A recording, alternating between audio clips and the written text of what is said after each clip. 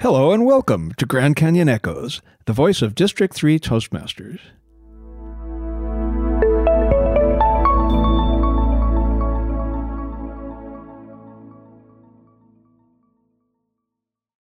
This is your podcast host, Don Griffith.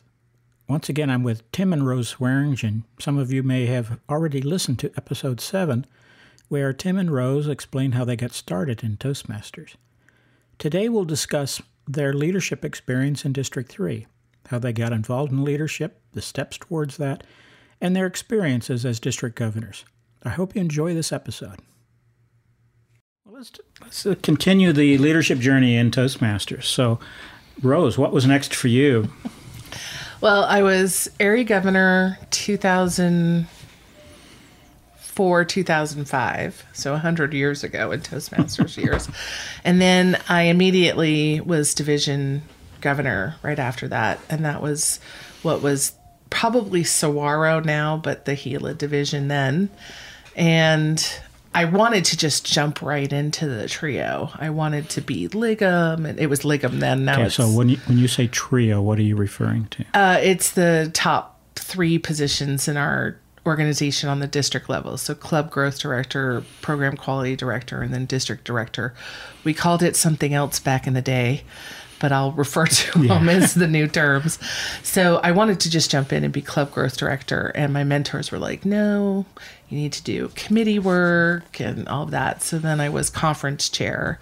And I was conference chair when we had 2 conferences. And I was conference chair for the entire year. So I was able to develop a team that stayed that entire year. And one of my goals was to raise a significant amount of money for that entire conference year. So we ended up raising almost $8,000. Okay. And that was a huge, and then after that I was kind of burnt, and I took a couple years off where I just did kind of smaller committee roles where I didn't have to, spend 10 hours a week or 5 to 10 hours a week or even more to do a major committee. Well, being a conference chair, tell us a little bit about what's involved in that from a standpoint of how many people are involved, what are the kinds of things that you were able to do that you couldn't do before Toastmasters? Well, just being given such a big project. I had worked in some sales teams prior as a marketing coordinator, kind of executive assistant to the marketing manager. And that was 10 admins all working together. There was a lead admin and she was in charge. Well, now I was in charge, and that was really kind of scary. Yeah. The conference committee is like I said, I did 2. So we were able to get people who were going to do the whole entire year, which was great. You've got to think about everything from the banquets, who's going to help put out the programs, are we going to have decorations, we're going to have to develop a program that people can look at, do we want to sell advertising, we had first-timers, Club Pride, all these little subcommittees. I had a budget chair that would help make sure that we weren't spending thousands that we didn't need to spend. And so And you had outside people coming in, right? You had speakers coming in that you had to arrange? Had a lot of outside speakers, had the international director come and visit. We had to make sure that we had the right space. We found the right facilities, contests. It was... I think we had probably 15 subcommittee chairs, and then those subcommittee chairs had people who worked on that committee. And so we sold a lot of advertising. We got a lot of corporate sponsorship, and it was great because then we could actually lower the cost of the conference for the attendees, because the goal is always to break even or to spend as little as possible on a conference. You want it to pay for itself. And at the other end of the need spectrum, that's the financial, that's the nuts and bolts, making sure we don't, mismanage the money. But on the other end, you needed it to be interesting conference. You needed it to be fun. You needed it well attended. Yep. So there was a lot of elements to this. That sounds like an incredibly complex job. Yeah. We pick themes, and I had actually had to serve on the conference committee for a couple of years before I got to be the conference chair, which helped because then I got to see what everyone else was doing and how they managed their teams. So it was, getting, great raffle items and getting fun and exciting educational sessions and making sure that, we were focusing on the things that would inspire people to go. Because getting people there is always a challenge. And when they leave on Sunday, they will have a good memory of a fun event. Yes. I wish social media had been a little bit more prevalent because we could have done hashtags and had Facebook posts. But in 2007, we didn't have that. So there's a case where it makes a lot of sense to get some experience first. And you said it, you were on the committee as a committee member, learning the ropes, and then you had your chance to lead the committee, and now you knew some of the nuances. Yeah. And you knew when some of your team was over their head, and you were able to provide that help. Things like that. Yeah, for sure. And that really helped later on when I was in the trio, because then I could delegate. Yeah. I didn't need to be in the weeds. I trusted my conference chair to just do the job, and I didn't have to worry.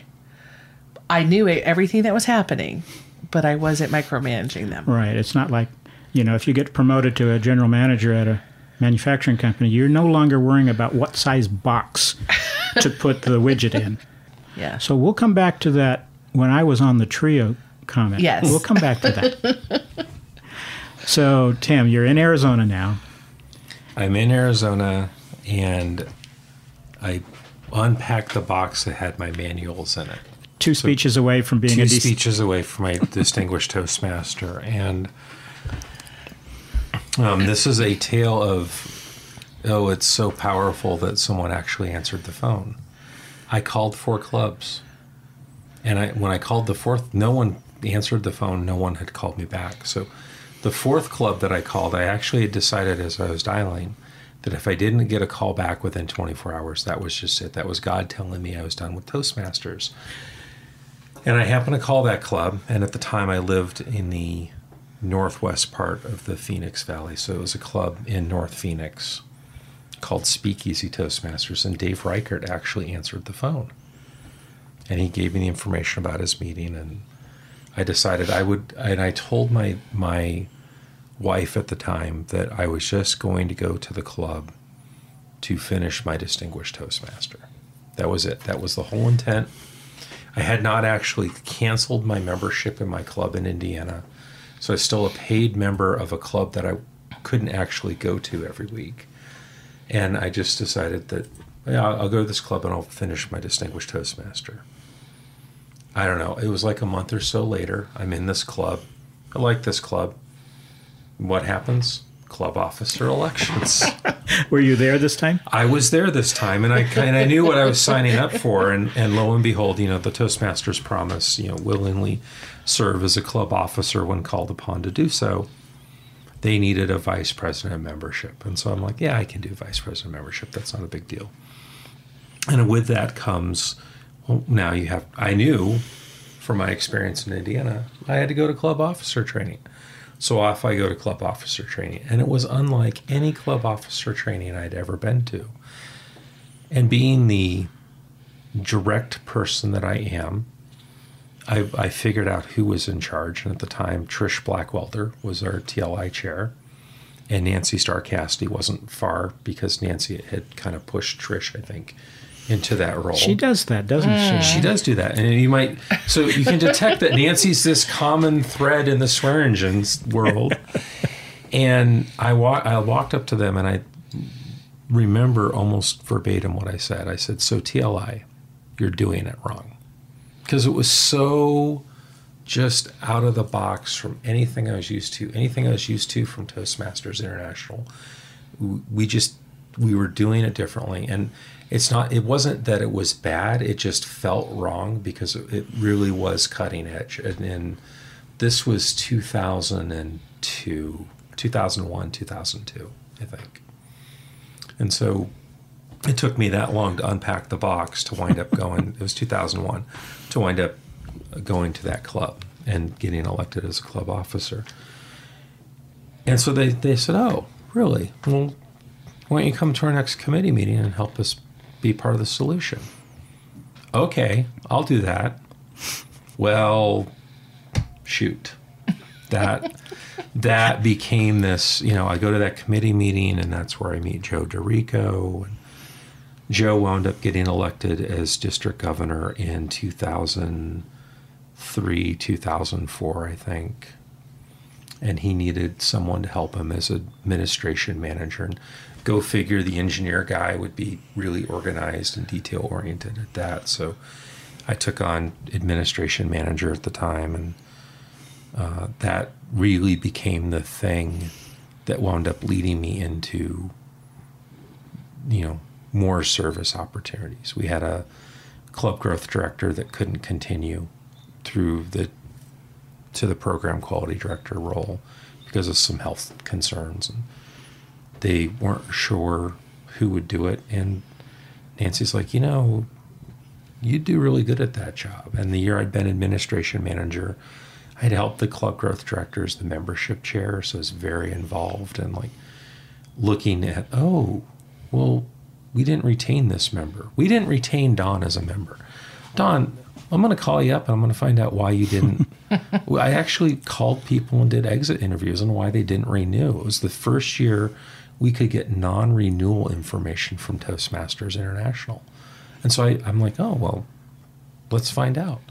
And we learned that a lot of people had left their club, and it was the first time they had ever heard from anybody. So I'd done some work in the club growth role, and I was doing work as administration manager, and I was still a club officer. And I don't know, I belonged to a lot of clubs at the time. And so I wound up in 2004, 2005 being elected as the program quality director.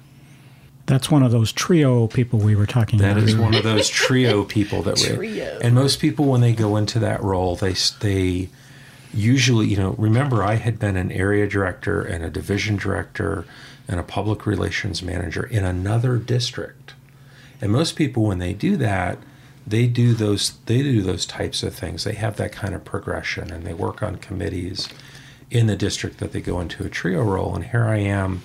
I've lived here maybe 4 years at the time, and I got elected as program quality director without having been what was kind of considered the entry-level role of club growth director. Right. Yeah. So, Rose, what was next for you? So one of the things about me is if I'm going to do something, I want the checklist. I want, these are the things I need to do and learn. And so that time between conference chair and actually running for club growth chair or director, I studied. I spent time with past district governors and just talked to all of you and spent a lot of time with Art Nieto, who was our club extension chair for many, many years, and just learning the job. And I remember that when I put in my paperwork, I told Nancy, and she said, you are the most prepared person who has ever run for this role, and I can tell you that you're not even half prepared. And she was so right, because I think most people kind of look at the tree. So wait a minute, let me make sure I understand. Yeah. Even though you had really worked hard to prepare and study and talk to people and get advice, there was still so much more. There's so much more, because I think what people just see is, the people at the head table and how fun does that look, and there's 4 meetings a year, and the glamour, the really pretty stuff. They don't tell you that you'll be laying in bed crying at some point during that year. And really, and at the time, our measurements for success were a lot different. And I was really blessed to have someone who could devote his full time to club extension. Let me stop you there and say, measurements of success. Now, as a regular individual Toastmaster, you had goals and objectives. Yeah. complete so many speeches, do so many projects, and so forth. But now you're talking about goals of the organization that you're responsible for. Yeah, exactly. So every district has a district success plan. And at the time, our critical success factors were a little bit, they're pretty much the same, but we had, of course, number of clubs, members, but we also were very targeted on how many competent communicators and competent leaders we had. And we weren't necessarily looking at the overall health of a club. We didn't have that distinguished club goal percentage. So it was really about, as the club growth director, is charter clubs, try to save clubs and get as many members in as we can. So, you get into the role and you just think, it's clubs will just happen and members will just come to meetings. And it's so not that way. You really have to. It's work. Yeah, it's work. It's like another part-time, full-time experience. And I'm not saying that to discourage anyone from doing it. It's just you kind of have to know what you're getting into. Right. But it does take, it takes the volunteers, including the volunteers at the trio level, have to attend to certain things like attrition. Yeah. Attrition, it's a natural process in any organization, whether it's something like Toastmasters or even companies or anything else. You have to worry about people leaving. Yeah. Especially good people who know a lot and that were key leaders. All of a sudden they're gone and there's this hole. Yeah, and one of the things that we did was we did a We Want You Back campaign. And like Tim was saying, we could get the names of the people who had not renewed. So we were able to take that list and target them with postcards. And then I had an Excel guru who did the compare of the membership list after the renewals, and we found that we gained like 1,000 members back. And so that was a huge success that year. And although we always lose a certain percentage of clubs, we were able to charter more. So at the end of that year, we were out of, I don't know, there were probably 86 or 87 districts then in the world. We were 19 in the world. One of the things that I know about Toastmasters, because I went through a lot of the same things that you two are talking about, is as you start out, you have what they call span of control in business terms. Maybe if you're the club president and you've got 20 members, that's your span of control. You're helping 20 people. When you become an area governor or area director, now you've got 6 or 7 clubs, so maybe it's 100, 150 people. And you keep accelerating that. Now when you get up to the trio level, how many members do we have in Arizona? I think at the time we were about 3,800. Yeah, I think we're over 4,000, I think, now. Yeah. But that's a lot. Yeah. And a couple of hundred clubs. This is something, again, it gets back to the issue of you're not able to do all these things by yourself. You must have teams, and you must have direction and vision, and they're looking to you for that leadership. Yeah. And in that role, the division directors were part of what we then called the marketing committee, and we had monthly meetings with them. We also had, the dues renewals chair. I mean, you have in the club growth role, you have smaller committees and more of them. Right. And so, it was a good 15 people. And what I had tried to do is find someone in that group who would be a great candidate to be a club growth director later.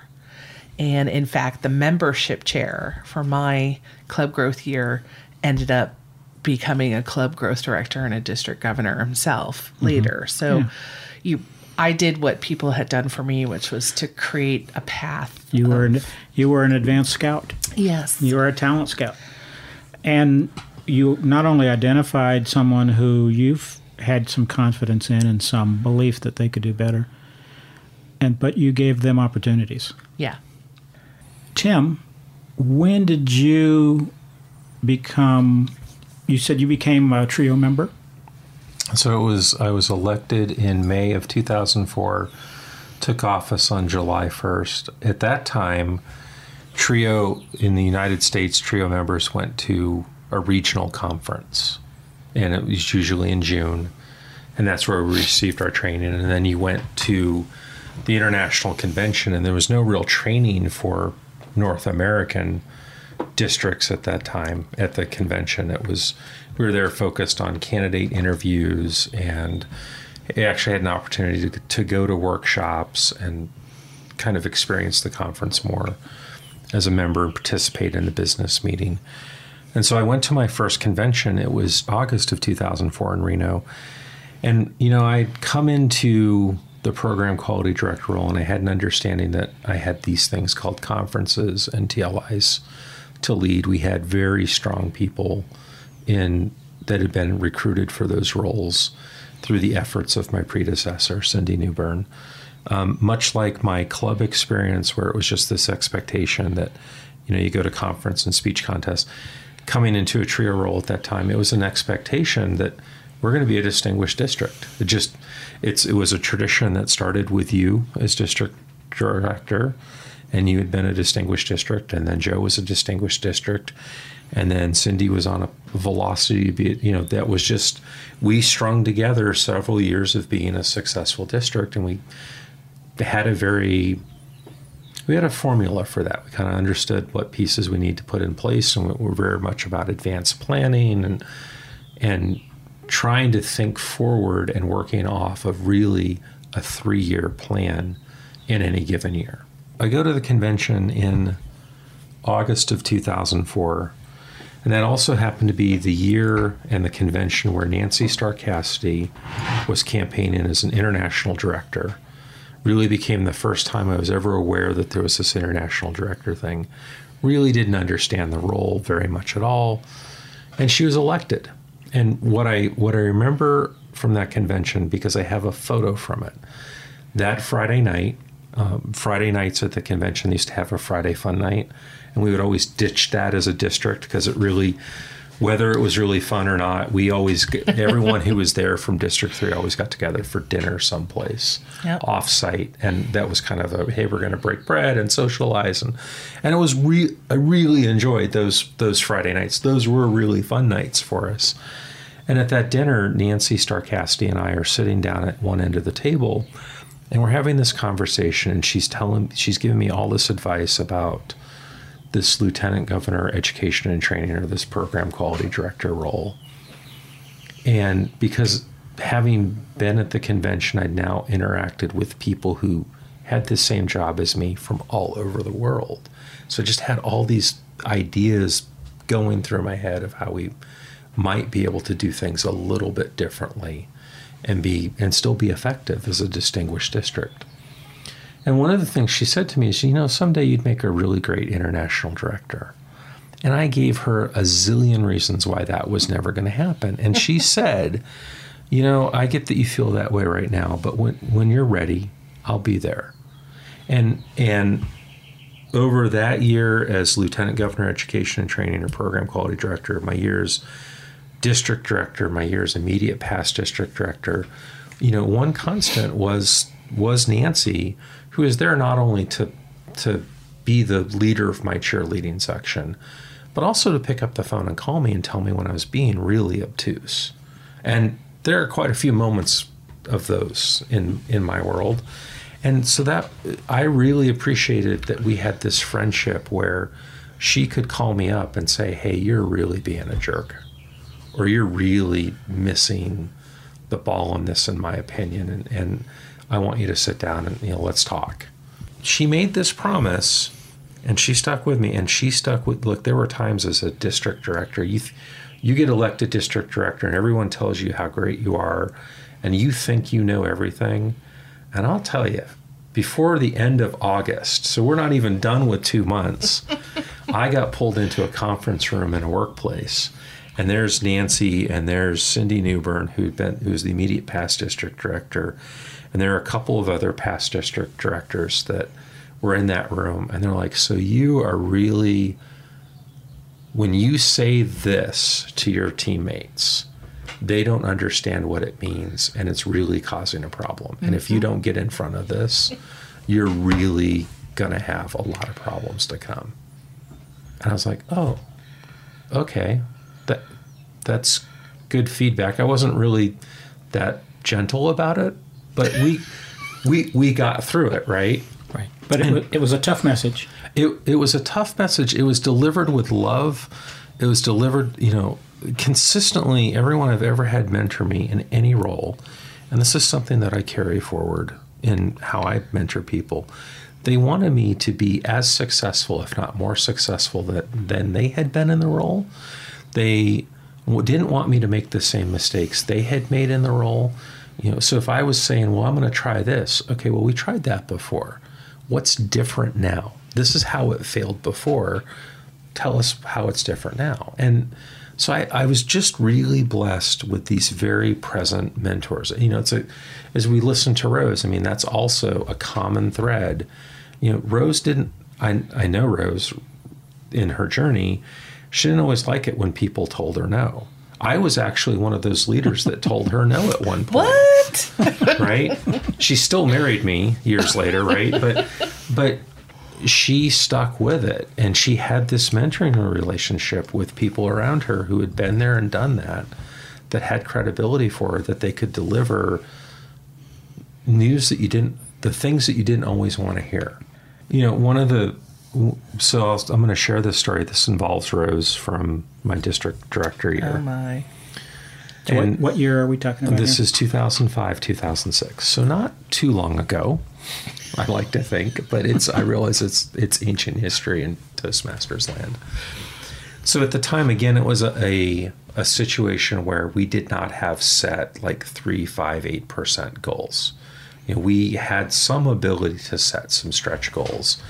And you were measured against, your performance was measured against other districts, and districts were ranked in the world. And so at the time, the first 6 districts, those were your President's Distinguished Districts. Your second 6 those were your Select Distinguished. And then everyone else, you were distinguished. And there was, points and, calculations behind all that aren't important now. And so at the time, when you have 2 people in the trio who happen to be Eagle Scouts, you wind up doing things in June with your division directors that feel very outward bound-ish, which is how we wound up in the middle of the woods in the mountains of Prescott doing this full day, let's go set our goals. We had the division directors help us set our goals. We had an orienteering course. I still have a compass up in the cabinet here. You had a retreat. We did. We had a retreat, and we let the division directors help us set goals. Yeah. And we all agreed that we were going to hold each other accountable for these goals. And they picked some crazy numbers. We were optimistic. They were cuckoo for Cocoa Puffs. But the trio, we didn't want to curb their enthusiasm, so we let them go. Understanding that goals at the time, and I think goals in any time, can be a bit of a living, breathing things, and sometimes you have to apply pivots to reach them. So now let's flash forward 6 months, and it's mid-year. And again, we decided that we would do something very outside the box for like a mid-year check-in. And so we took all the division directors to Skydive Arizona. And they had an indoor wind tunnel. Yeah, he didn't push us out of planes or anything, just clarifying. They would have pushed me out of Oh, yeah, you've been first. We had this thing where we had a session where one of our friends came in, and he helped manage Skydive Arizona at the time. And he talked about how you don't always pack your own parachute. And the end of this parable was, really as a trio, we didn't pack our parachute to be successful as a district. We were relying upon the division directors. And division directors didn't really pack their parachute to be a successful division. They're reliant upon their area directors, and area directors were relying upon clubs. So no one ever really packed their own parachute that they were going to jump out of the plane with. And we did this fun thing where we all had an opportunity to go get in the wind tunnel and get blown around and, put that kind of into practice. And it was Like really, it was really fun experience. But during that, I'll never forget. So our facilitator of the parachute story left, and so now it's myself, the program quality director, the club growth director, the immediate past district director was there. I think Nancy was there because she was a sitting international director, and we had invited her. And it's the division directors, and they spent a good half an hour, 45 minutes yelling at me about how we let them set these crazy goals, and they realized we're not going to hit them. But we, the trio, collectively kept pushing them on these goals. So they spent and I'll never forget, the club growth director started to step in. I'm like, no, let them. And I just stood there and let them vent for a good 45 minutes, and they got it off their chest. And then we came up with what the new goals would be, that we were going to pivot. And I don't even remember what the number was. I do. It was 175 clubs and 7,500 members. And I will confess at this point that me and the 5 others just huddled and said, let's just pick a number. So we just picked numbers. Because we had, like, what were we, like 210 like our original thing was like 9,000 members and 200 clubs and crazy. And I just said, let's just give them a number, because we were like so over the experience. And we hit almost exactly the 100. We hit the member number exactly. We hit the member number exactly. And I think we were like 176 or 177 for clubs. So there was no scientific method to picking these numbers. What there was a lot of thought about a number. Yeah. There was a lot of thought about what the number means. Yeah. That it meant real people. Yeah. And you had to go find those real people. And regardless what the number is, the process of meeting that goal is the same. Whether it's a ridiculous number or a moderately ridiculous number or no, but if you set the number, either you don't have a number, and you're just gonna, we'll take what we get. Right. That's not going to work. Well, so I knew in that moment at that mid-year event that I just needed to let them yell and get it off their chest, and I think Rose will tell you, and we should just let her tell us. I think that was the moment. So they gave us the new number, and whether they picked it out of a hat or there was a lot of, it doesn't matter. It was a number that they all agreed to, that we were willing to accept, right? It was a stretch number in either case. Oh, right? It was still a stretch number, absolutely, because it was not a foregone conclusion that we were going to hit that at all. But I think the moment of empowering them to yell at us, and literally it was yelling behind these closed doors, and allowing them to pick those stretch goals, that was the moment. That was really the moment when we made Distinguished District. Right. Yeah. And we were still months away from that. And so you flash to the end of that year, we get to April, and 4 of the 6 divisions at the time are President's Distinguished. Now, I'm going to confess something. When I was a division director, I really just cared about my division. I'm just going to be honest about it. I hit President's Distinguished in April. I'm like, yay, I'm done. Woohoo. Yeah, successful. Yeah, Miller time. Yeah, it was Miller time. But when the 4 of those division directors, including Rose, hit President's Distinguished, they worked harder in April, May, and June to get the other 2 to, one, made presidents, and made presidents because Rose drove, like, I think freaking all the way across. It's like you drove to California, I think. Yeah. She drove all the way across the valley to get a membership application or get a check for a membership application. Yeah. And the other one made Select Distinguished. And the net of this is that on June the 1st, 2006, I woke up, and it's the day I'm leaving for the regional conference. At the time was in Oklahoma City that year. So I wake up early in the morning, and the number's always updated on a Friday. And this was a Friday morning, and I logged into my computer, and we were distinguished. We made Distinguished in 11 months. In the year where we did the most significant dues increase ever in Toastmasters International history. And we got there because of committed team members like Rose and the area directors and the clubs. And so I flew to the regional conference as a distinguished district. We knew we were distinguished. We thought maybe we would make select. And I was setting up a computer. It was late July. I was setting up a computer for a TLI. Now, the end of the year is June 30th. The end of the year is June 30th. So here it is, June 30th. You're waiting for the results to be tabulated. You're waiting, at the time. A long time. You had to wait longer then than you do now. Yeah. But it was a good 3 weeks for them to finish tabulating all the year-end stuff. Right. And I know there's still a bit of a lag as they do that. But one of the things, when you're a distinguished or better district director, the international president calls you. And so my call came on a Saturday morning when I was at TLI. And so I was able to run down. I was in this room all by myself, and I didn't want to be. I was like, hold on, Dilip, let me. And so I found a couple. I found the club growth director, the now program quality director, and I found one of the gentlemen who'd been a division director that year. And I'm on the phone with the international president, and I'm like, okay, I'm ready. And he tells me that we're a President's Distinguished District. And I've got a poker face. I'm like, great, thanks, Dilip, for the news. And I hang up the phone. Only you could do a poker face. And I looked at these two, and I said, so we didn't make select distinguished district. I'm really sorry, guys. And you can remember. No, you did not. Oh, he did. I did. He did. And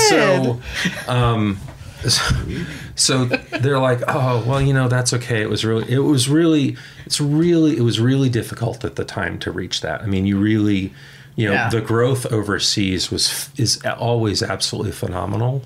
And remember, we're gauged against districts worldwide. And I said, no, we were President's Distinguished number 6 in the world. And they started crying.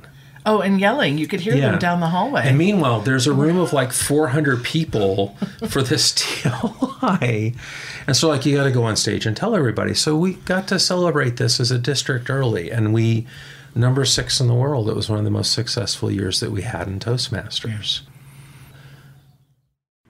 We hope you enjoyed this edition of Grand Canyon Echoes, the voice of District 3 Toastmasters. To volunteer to be featured on the podcast or to suggest future topics, write podcast@aztoastmasters.org. That email again is podcast@aztoastmasters.org. Toastmasters International and all other Toastmasters International trademarks and copyrights are the sole property of Toastmasters International.